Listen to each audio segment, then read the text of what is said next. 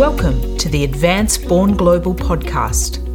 I'm Johanna Pittman, CEO of Advance, the non-profit organisation that shines a spotlight on the impact of outstanding global Australians. In this podcast series, we meet all 34 game changers recognised in the 2022 Global Australian Awards. These inspiring game changers generously share the story of their international career journey with us, the highlights and challenges, and what motivates them in their work. I hope you enjoy getting to know these inspiring game changers. In this episode, we meet Kunapong Kudaraksa, a 2022 game changer for his lifelong dedication to sustainability goals. Through his experience, he is able to show that sustainability cannot be separated from social impact nor economic outcomes. Joining me on this interview is Kathy Campbell, the producer of the Global Australian Awards. If you were addressing, let's say, a high school audience, how would you describe what you do and what your day-to-day looks like? So I lead the operation and strategy for a US nonprofit named the Circulate Initiative to solve ocean plastic pollution in Asia. So that's what I do. And my role particularly is to build efficient operation to help the team run and do their work at their best. So tell us a little more about what the operations include and what's happening on the ground there that you're overseeing. Definitely. So operation means processes, infrastructure, procedure for the organization to run efficiently, right? So I am responsible to help improve, to make it efficient as we grow. So the operation as we grow, right, it's gonna be a little bit messy sometime, and that's where my role really comes into, to make sure that I keep it tight, lean as we grow. And on the ground, so the ground implementation is a little bit further away from the operation that I'm talking about. But as a result of efficient operation, our team can work at the best ability, right? And that will in turn into preventing ocean plastic entering the ocean and improve the livelihood of informal waste workers. When you were studying at UNSW and maybe even in high school and thinking about what you might do, did you ever think you would end up doing this kind of role? Not this particular role and area, like ocean plastic. I didn't really have a goal to do this. But if you ask me if I want to solve the world's toughest sustainability issues, yes, it always has been my goal. And I want to share a little bit story. I remember it was 15 years ago when I was thinking what I want to do, what I want to study for my master's degree.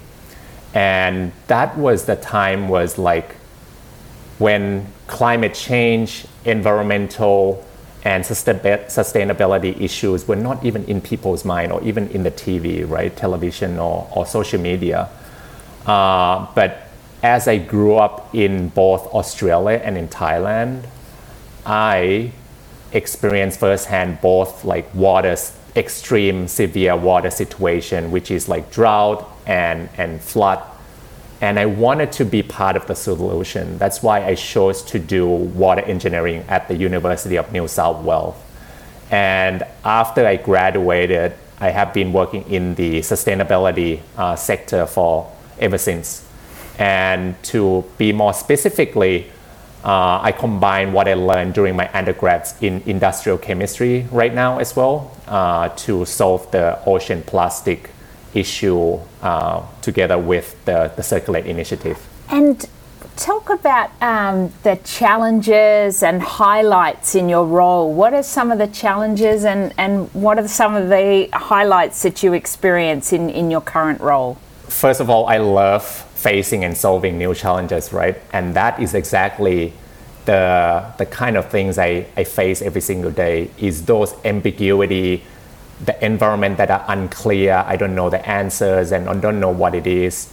And what I normally have to do is I need to improve the processes to make it more efficient for the team, right? And for example, when I first joined the organization, it took us, let's say, 2 or 3 days to produce like a report. But now, because we are very efficient, we can do it within a couple hours. So that's an example.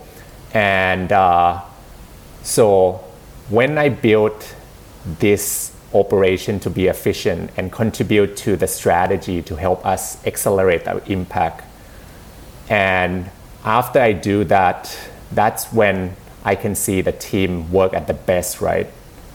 And that's satisfying for me. That's when I feel fun. Like when I see my team can do their best, that's exactly why I'm here to help run the operation. And I think the last thing I want to say is, once my team can do their best at work, right, can show at work at their best, do what they love to do, this will eventually help increasing the impact that we have on the ground, meaning less plastic going to the environment, and we improve people's lives. And that is definitely the highlight of my work, the impact that I see on the ground from the work we do. And you hadn't always worked in the area of ocean plastics. You'd worked on water sanitation previously, and you'd worked in other parts of Southeast Asia. Any highlights there that you'd like to share with us from those years in previous roles? Definitely. I think my experience is always be on the ground, right? And get to understand and learn new stories of the impact that we are making. And one thing that came to mind right now is a story about Sana, a woman named Sana. She's a mother of 2 living in Bogor, Indonesia. And I'm talking about her story even though it's more than 5 years already. I remember I went to her house and she got a new toilet from the program that I built. And we were just talking, and she told me this: my toilet is beautiful. So think about it. It's something so simple that many people might take it for granted, but it stayed with me for so long. And that's why I do what I do, is to help improve people's life. And Kunapong, how do you think your upbringing as biculturally in Thailand and Australia has informed you as an executive now, as someone running this organization and doing what you do? How do you think your upbringing has helped inform that and how you approach challenges? First of all, there's no one-size-fits-all solution. So what it means is that when we want to solve the world's toughest sustainability issue, right, we really need to understand and learn the local context. We can't just bring one solution, let's say from Australia to Indonesia. It doesn't normally work like that. And for me, from my upbringing in a multicultural environment, it really helped me first-hand experience on the ground and understand what people really need, and come up with a solution that is tailored to solve that particular solution.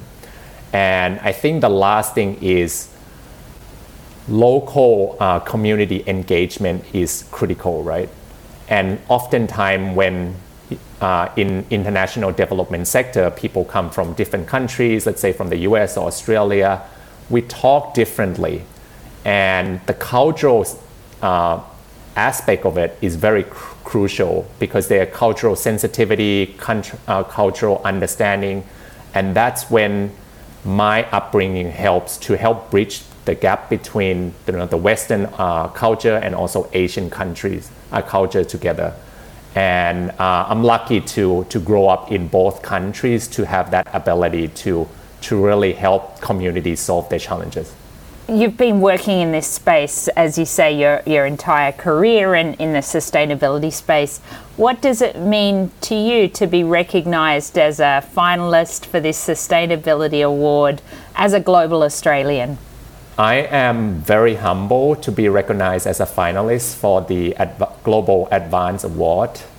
And I have been a member of Advance over 4 years now, and I have seen so many people, so many amazing global Australians with rich experience being selected as finalists or winners, right? So for me, being selected as a finalist is just something beyond my expectation. For my career, I think this is a further step into my career to help solve the challenge, right? Because the challenge is so big that myself, I can't solve it alone. And by being recognized, I hope that the recognition will inspire younger generation to come and help tackle the challenge with me, join my mission, and we can really solve the world's toughest sustainability issues. You're not only inspiring younger Australians, but also really impressing upon decision makers in Australia the importance of what you're doing. If you had a message for them, what would it be, and how can people in positions of power support what you're doing around ocean plastic in the Pacific, in Asia? There are two things I want to say. Number one, we can do this. We can solve the world's toughest sustainability issue, but we can do it only if we come together, right? It's not only about me, it's not all about you, it's everyone, especially the younger generation, right? So everyone should come together. And number two, policymakers is a key part of that, right? Because oftentimes to solve some of these issues, we need a shift of mindset, right? And oftentimes it takes years and years to change from, let's say, using single plastic bags to recyclable bag or even like paper bag, right? And the policymaker can pass some regulation that enforce and accelerate that timeline to be shorter. Like I said again, we can definitely solve this one, and the policymakers can definitely help accelerate that time frame. Fantastic. And thinking about that younger generation, if someone's early in their career, they're thinking they'd like to work in the sustainability space, what advice would you have for them? I have two advice for them. Number one, explore their curiosity.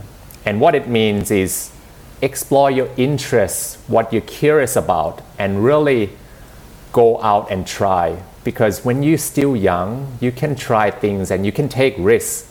Although you fail, there always gonna be lessons learned out of that particular experience that you can take for your career in the future. So that's number one. Number two is really understand your why, right? A lot of people now want to get into the sustainability field or sector, but I would challenge them to understand why do you want to do work in this sustainability field. So really explore and understand the real why you do what you do, right? Like for example, for me, a lot of people, we work to, make money to live, right? But that's not everything. For me particularly, I do what I do because I want to build a future that I want to see, and also I want to have impact on the community to lift to improve their livelihood and lift them out of poverty. So those are the two things I would recommend younger generation to think about. Wonderful. Well, that's all my questions. Kathy, what about yourself? I do have a question, and it's based on the conversation, Kunapong, that you and I had, a few weeks back, and it was around social impact and sustainability. And you and I were saying, well, that was the beginning of the conversation, to say it just seems to me that you can't really have one without the other. The two go together. And then you said, which was so wise, but we also have a third pillar. It's finance. Would you mind talking about that a little bit? Because I think when you talk about all coming together, they're different sectors, but all for a common purpose, really. And I just found that so educational, and I think it would be lovely if we could include some of that as well. Sure. So yes, there are a couple pillars, right? When the work in sustainability, that number one is the environmental impact that we are aiming to have. The second one, once we have achieved the environmental kind of benefits, is the social impact, which is people, right? That's why we do everything to improve the quality of life and livelihood. But the third pillar actually is the finance. And why I say finance is that we can do things by shifting the market, right? So using finance for good, that's how I would call it. Or some people, they call it impact investing. And what it means is we use the capital or investment in the places or areas that we want to aim to produce both environmental and social impact. And over the past decade or even longer than that, we have not done that. We always look for financial return, right? And what it means is we harm the planet, we harm the society. But once we start shifting that idea of using capital to do good things or for good causes, that's when change is going to happen, right? And for me personally, I look forward to a day that impact investing becoming like a norm. So meaning that people will not think about financial return anymore. Like go back to what I was mentioning about why people do what they do, right? It's not only about money, but it's about the impact that their money is contributing to or having as well. So the three pillars actually cannot be separated, should be combined and integrated as one. Thank you for listening to this episode. For more on global Australian game changers over the last decade, please go to our website advance.org.